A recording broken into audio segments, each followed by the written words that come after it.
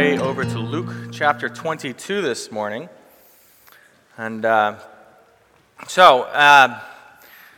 few weeks back, actually, at the Fifth Wednesday Fellowship, when we don't have men's or women's Bible study, Adam Thiessen, he's getting nervous now, introduced me to a phrase that I'm pretty sure that the cool kids are not saying, but apparently it's all the rage within corporate America.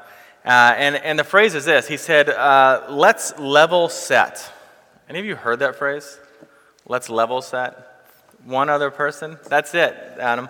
It means that we get everyone caught up and on the same page. That's what it means. And apparently it's thrown around in corporate meetings here and there. It's been 20 weeks since we were in the Gospel of Luke, which is quite a while, right? It was right at the beginning of the summer, right before the summer began. And so we are going to pick back up in Luke chapter 22 today. And so I think before we actually dig into it, we need to take a moment and just level set. Did that roll off the tongue sounding right? And kind of here's where we're at, okay? And so just to step it back a little bit, right? Jesus celebrated the Passover with his 12 disciples, and there he instituted the Lord's Supper. And then some of his disciples began to argue about which of them is the greatest, and Jesus tells them, right, if you want to be the greatest, if that's what you want to be, then you need to be the servant of others, of all. And Jesus tells Peter after that, you are going to deny me 3 times before the rooster crows, and Peter responded, that will never happen. I'm willing to die for you. That will never happen. And then Jesus and the 12 all go to the Garden of Gethsemane, and Jesus is praying to his heavenly Father, and this is where he is when Judas, one of his disciples, betrays him by leading the Jewish leaders to him, and so now they're able to arrest him. And Jesus is then led to the high priest's house, and outside of that house, Peter is there, and Peter, just as Jesus said he would, he denies that he even knows Jesus, and the rooster crows, and Peter weeps bitterly. And that's where we left off right there. And so now it's coming on daybreak, right? On the night before, or the night before Jesus' crucifixion, and that's where we're picking up this Lord's Day morning together. So we're going to read this beginning in verse 63 of Luke 22. Follow along as I read out loud, and then we'll get into it. Now the men who were holding Jesus in custody were mocking him as they beat him. They also blindfolded him and kept asking him, "Prophesy, who is it that struck you?" And they said many other things against him, blaspheming him. When the day came, the assembly of the elders of the people gathered together, both chief priests and scribes, and they led him away to their council, and they said, "If you are the Christ, tell us." But he said to them, "If I tell you, you will not believe, and if I ask you, you will not answer. But from now on, the Son of Man shall be seated at the right hand of the power of God." And so they all said, Are you the Son of God then?" And he said to them, "You say that I am." And then they said, "What further testimony do we need? We have heard it ourselves from his own lips. The grass withers, the flower fades. Let's pray.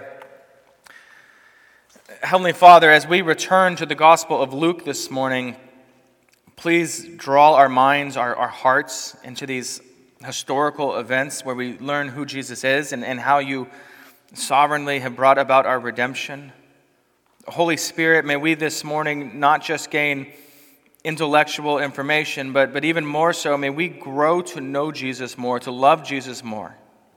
And so please enlighten our hearts, and it's in Jesus' holy name that we pray. Amen. Well, if you've read the Narnia books by C.S. Lewis, one of the most engaging scenes, in my opinion, is when Aslan, this massive, mighty, powerful lion, sluggishly walks into the camp of the evil White Witch, and he allows himself to be tied up. He allows himself to be beaten and shaved and mocked by these evil-hearted thugs. And all the while, 2 of the children, Lucy and Susan, watch from a distance, and they are just in horrified disbelief that here is this Christ figure, right, Aslan, allowing this to happen. You see, beginning with our passage this morning and every event from here on leading up until Jesus' last breath upon the cross is like that for us. There's a sense in which we look at that and just horrified disbelief. Today, we learn the men who are supposed to be simply guarding Jesus until his trial awaits, right? As he awaits his trials, they choose instead that to mock him, to beat our Lord. This is all completely unprovoked. It's unnecessary brutality against a man who is in their custody. These men are acting evil. They are, what they do here is evil. These guards both physically and psychologically torment our Lord. Remember, Jesus was widely known to be a prophet in this time. He did many miracles. Many of his miracles actually were very similar to what Elijah and Elijah, that some of the older prophets, did. But these guards, they do not believe that Jesus is a prophet. They don't believe he's anything he says. And so they tie a blindfold over Jesus' eyes and they begin to hit him, only to shout, "Prophesy, prophesy! Which one of us struck you, huh? Who was it?" It's this taunting that they do. It's a little like Satan in the desert when he tempted our Lord, saying, if you are the Son of God, command these stones to become bread. Prove it if you are. Here are these men saying, if you really are a prophet, like you say, like others have said about you, then tell us, who is it that just hit you? There are always men in the world who mock God like this way. I've heard it in many different ways, right? If God, if you really exist, then why in the world don't you strike me dead for saying the things I say about you? Prove it. The irony is that in this moment is that Jesus knows who hit him. Of course he knows. Not just the man's name, he knows every sin this man's committed. He knows his deepest secrets and fears. Jesus knows who hit him, and yet he remains silent. Further irony is that they're mocking him and beating him, and as they are actually doing this, they are fulfilling the prophecy that Jesus made just a few chapters back, right? In Luke 18:31, when he tells them, I am going to be mocked and shamefully treated by others. And here they are doing just that.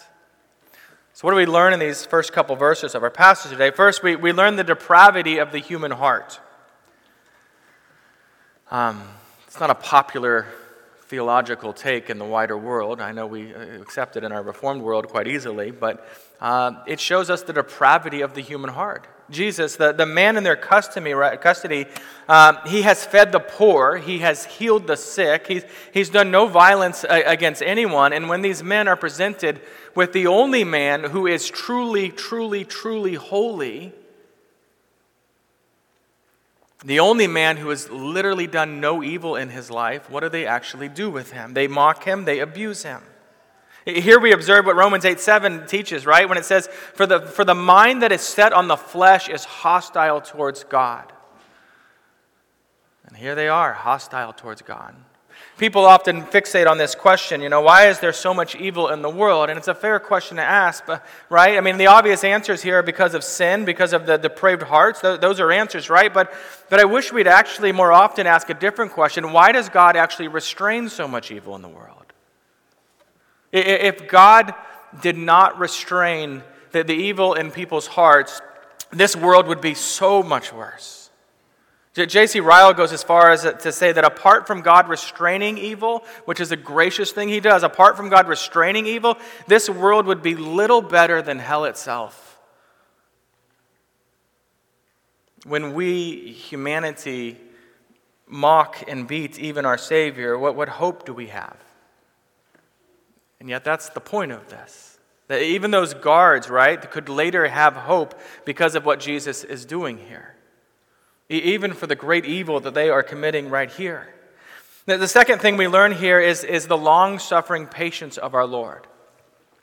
At home we have this cat. He's actually bigger than our dog, but we have an outdoor cat at this point because he killed too many things that he brought into the house. Anyway, his name's Mr. Nubbers. He has this little nub tail. He looks like a little bobcat. Anyway, he is just absolutely vicious when he wants to be. I was looking out the window one time and a bird flies by him and he catches it out of the air and kills the thing. Just last week, I go in the garage and I find a rabbit's head severed from its body that he brought in there for us, right? Cats are terrible gifters. But just knowing he is capable of so efficiently killing things, that's always in the back of my head when I see our children playing with him, right? Because they don't play nicely with him. They hold him upside down by his feet and stuff, things that, Peter probably wouldn't approve of. Just treat him like a rag doll. And all the while, I just think at any moment he could just tear them to shreds, right? And yet this beast never claws them, never bites them, never does anything to them. I'm just amazed by it. How much more shocking is it then that here is Jesus who could have killed his assailants with the same thoughts by which he healed people's bodies, right? Here they are mocking and tormenting God. Here they are, he could have just done whatever he wanted, and yet our Lord just endures their mocking and endures their beatings, and there is so much more abuse yet to come for the sake of purchasing the redemption of his people. And he endures it. And through it all, he just endures it. I'm shocked by that. Christians, don't ever forget that your Lord suffered these things for you. His enduring of every painful blow and every mocking word was an expression of his love for lost sinners, including you. Furthermore, Jesus here actually models for us patience through persecution. And I know, right, we're always a little cautious, right? No, this is what he did for us. It doesn't mean that it's actually a model for us to actually follow everything like that, right? But yeah, we are really supposed to follow his example here. Listen to this, 1 Peter 2, 21 through 23. It says this, Christ also suffered for you, leaving you an example so that you might follow in his steps. He committed no sin, neither was deceit found in his mouth. When he was reviled, he did not revile in return. When he suffered, he did not threaten. He continued entrusting himself to the one who judges justly. What's that look like? Maybe we complain less. Maybe there's times to remain silent and keep doing good when we are mistreated and insulted because of our commitment to the Lord and our commitment to his word and the proclamation of the gospel. There is one more interesting thing in this first section. There in verse 65, Luke says their words against Jesus equated to blaspheming Jesus. See, blaspheming is profane and contemptuous speech or writing against God. It is saying lies about God. It is serving or saying evil things about God. It's also treating God flippantly, right? Like it's no big deal, which is why saying OMG might not seem like anything, but it's a form of actual blasphemy that as Christians we should remove from our vocabulary. But more to the point here, Luke chooses this word blaspheming in verse 65 on purpose. Because by the end of this trial, just this first trial that we're seeing today, they are going to accuse Jesus of blasphemy. And Luke wants you and I to see here at the very start that the real blasphemy is not uttered by Jesus, but it is spoken against Jesus. Luke is making sure that we understand, in fact, that Jesus' real identity here, that he is God, and that these soldiers and later their bosses will commit what is true blasphemy against God. The very fact that it's blasphemy against Jesus, right, implies that he is God, divine. And so then in verse 66, the trial now begins in earnest, and as they gather this council, and we don't see the name of this council in our passage here today, but it's called the Sanhedrin. It's made out of 71 Jewish elders, including the high priest. And so these various trials that Jesus goes through, and you see them in all the Gospels, they can get a little confusing at times. You're like, didn't he just have a trial? Yeah, but here's another one. Because all the Gospels actually explain a little more details in one and the other. And at this point, it looks like the first trial that Jesus is going through, but he has actually been through two unofficial pre-trials, I think lawyers might call them. We have too many lawyers in here. I should probably have asked. Anyway, which we learn about in Matthew. And now Jesus appears before Annas, who was the former high priest, but still very influential. And they just kind of ask him some questions and evaluate some things. And then he appeared before Caiaphas, who was the current high priest at this moment, who was probably wondering, why didn't you come to me first? I'm the high priest. Anyway, you can read about their interaction in Matthew 26 if you want to go back there. But you see, there are laws that the Sanhedrin are supposed to follow. And one of those is that this trial, any official trial, to be legit, has to take place in daytime. I'm sure there's all kinds of reasons for that. And anyway, though, that's why Luke, back in verse 66 here, actually points out, when day broke, right? This is a legal trial at this point. Now, it's easy to read between the lines in all of this and see that Jesus is really already condemned by these people before the trial even begins. And at this point, they just want to make it official. That's what they're aiming to do. And now, because the Jews are under the Roman government, they don't have a legal right to execute the death penalty on anyone. They can't do it. And so they want to declare Jesus not only guilty according to their own law, but also they want something on him that will convince the Roman government when they bring, here's Jesus, and there's a reason that you should want to execute him. That's what they're trying to get to. And so that's what they're aiming for. Make no mistake, they're not actually after justice here. They're not actually after truth. They see Jesus as a problem and they want to remove him. We know they're not after justice. After all, the same Jewish document, the Talmud, which requires that trials be conducted in the daylight, right, and that they're trying to follow, it also says you can't execute someone on the same day that they are found guilty. But that's the very thing they're going to do on this day. So anyway, the Sanhedrin usually met in the temple complex and in this building called the north wall of the temple called the Hall of Hewn Stones, which is a fantastic name for a building. But on this morning, they actually meet over at Caiaphas' house, maybe because it's the Passover, which means, again, it's not lawful for the Sanhedrin to meet on this day, but hey, loopholes, right? If we don't meet at our building, maybe that's not an official thing that we can't do. That's how motivated these faux holy men are to murder Jesus. And you can't help but think, right, if this was happening in our day today, people would be protesting this. We'd be raging about the injustice of these trials, of these legal proceedings, and yet there is none of that on this day. Furthermore, and yet this was the will of God. This was the details, the means by which God is accomplishing salvation for me and you and all who place their faith in Jesus. These depraved men meant this for evil, but God, who is sovereign, means it for good. God means it for the sake of the gospel. God means it for the sake of your salvation. And so now look at verse 67 here. They ask a simple enough question of Jesus, right? If you're the Christ, tell us. Can you imagine beginning a court case like that, right? Guys on trial for murder, and your first question is, okay, this is not a question technically, but sir, if you murdered her, just tell us. That's my first question. Sadly, they're not interested in whether Jesus is the Christ or not. They just want him to say that indeed he is. Because for them, that's the confession of blasphemy that they're after. Kind of like you'd have viewed things if Tim had stood up here at the pastoral prayer this morning and said, hey, good morning, I'm the Messiah. We'd frown on that, to put it lightly, right? I hope we'd frown on that, right? But that's because we already know who the Messiah is. They don't. They're waiting for the Messiah. They're looking for the Messiah. They're expecting this, right? And I should have mentioned this earlier, right? But Christ is not Jesus' last name. I'm shocked how often I'm talking to someone and that actually comes up. That's not his last name, right? Christ is the Greek term meaning Messiah, and Messiah is a term that means the anointed one, and it points to kingship, since a king was anointed with oil, right? A special oil is poured on his head at his inauguration, like, okay, this is the official king now.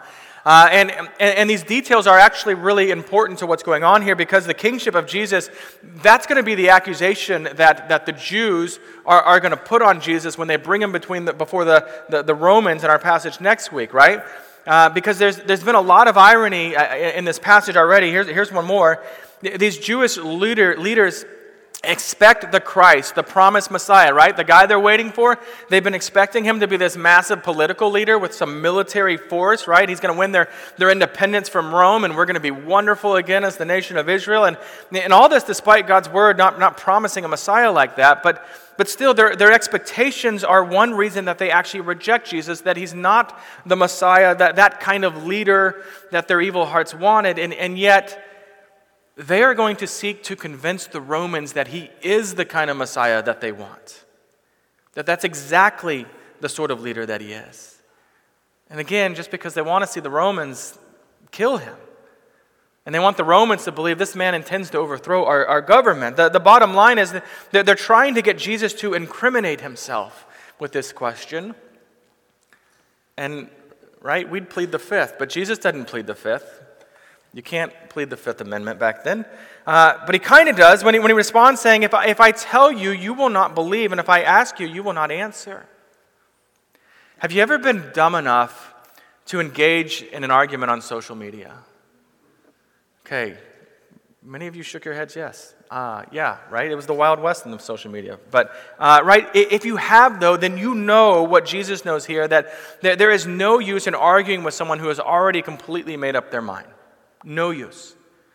Someone who's not interested in real discussion or learning anything here at all. And Jesus has the wisdom here, right?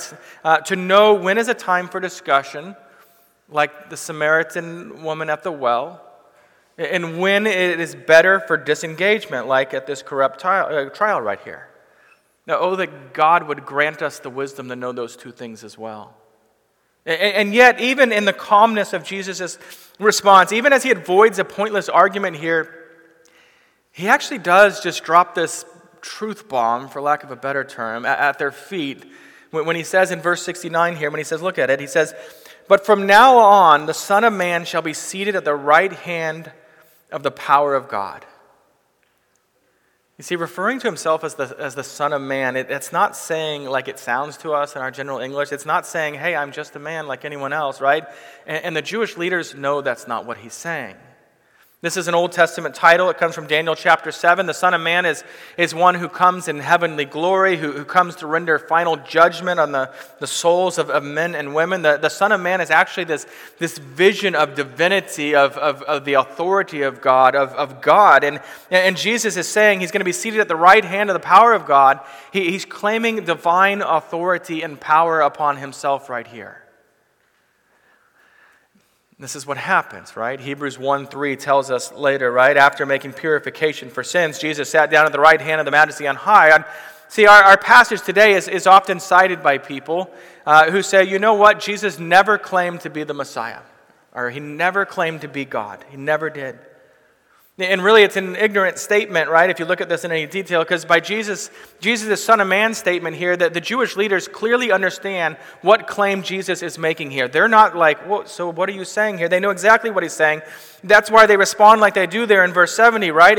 And we can be clearly certain that those words are spoken with anger and rage because they know what that means, right? Verse 70, they say, "Are you the Son of God then?" Is that what you're saying? Because clearly that's what you're implying with that statement. That's what you're saying. And you and I, we know this, right? We know that Jesus is indeed the Son of God. And so then why does Jesus not here say, yeah, that's right, I am the Son of God? Why doesn't he say that? Instead, Jesus merely says, you say that I am. You say that I am. Jesus' point here is that while they are verbally speaking truth here, right? They are absolutely right in the words that they are saying. They do not believe the truth that they are actually speaking out loud here, which raises a massive question for us. Do you believe the truth that you confess about Jesus? You know the truth, you say the truth. Do you believe the truth that you confess about Jesus? And so Jesus isn't sidestepping their question. He is affirming their statement through this thought-provoking way. He's saying, I am exactly who you say I am. That's who I am. But do you believe that? And so did Jesus ever claim to be the Son of God? Yes. Yes. That's the blasphemy that they actually falsely convict him of, right? That's what he's found guilty of. That's why they say in verse 71 here, what further testimony do we need? We've heard it from his own lips. He said it. Of course he's guilty. It meaning, right, his blasphemous claim to be the Christ, the Son of God, who is divine himself. And so they have the confession that their evil hearts have desired, the confession that permits them to condemn Jesus by their own law, and also permits them to bring him before the Romans, right, and to seek the death penalty as one who is a threat towards insurrection. A little more irony here, right, because Jesus didn't come to bring about insurrection. He comes to bring about resurrection. And so Matthew 26:65 gives us a little more detail on how this trial before the Sanhedrin ended. It says this: "Then the high priest tore his robes and said, 'He has uttered blasphemy. What further witnesses do we need? You have now heard his blasphemy. What is your judgment?' And they answer, and this is what I want you to hear. They answer, 'He deserves death.'" That's the assessment of this Sanhedrin. Jesus is guilty in their eyes, but their eyes are no good. Their eyes are blind. And sadly, these Jewish elders, they have no excuse for not trusting in Jesus. He tells them clearly who he is, but their hearts were so hard, and in their pride, they never even considered maybe, just maybe, this is the Messiah. This is the Christ that is promised. And they never considered it because they cared more about what the people around them thought of them. They cared more about their own prestige, their own power they have in this position. They cared more about a temporal government than they cared about knowing their God who came and suffered to redeem them from their sins. One of the greatest evils in this entire trial is that the creation, man, here sits in judgment of the Creator, God. We might think we judge God, but we do not judge God. God judges us. And thus the question of greatest importance for you and I here is, do you believe that Jesus is the Christ? As you read the scriptures, do you believe that Jesus truly is the Christ, the Messiah, your Savior? See, there's nothing more important for you to believe in this life than that Jesus is the Savior, the Christ, whom God promised in the Scriptures. This truth is what the angel prophesies. Remember, right back at the birth of Jesus in Luke 2:11, when he says, "For unto you is born this day in the city of David a Savior, who is Christ the Lord." This is what Peter confessed to Jesus back in Luke 9:20, when our Lord asked him, But who do you say that I am, right? I mean, what does everyone else say about me? And then he asked Jesus, who do you say that I am? And Peter answered, right? The Christ of God. So what about you? Do you know this? Not just as right information that you can check off somewhere, or that you can confirm. Do you know this? Do you confess honestly in your heart and confidently on your lips that Jesus is the Christ? That's where we're going to leave it today. Let us then believe the testimony that Jesus has given. Let us find salvation in the Son of God and the Son of Man, and Jesus who is the Christ. If you can't answer that confidently, that's your homework for as long as it takes.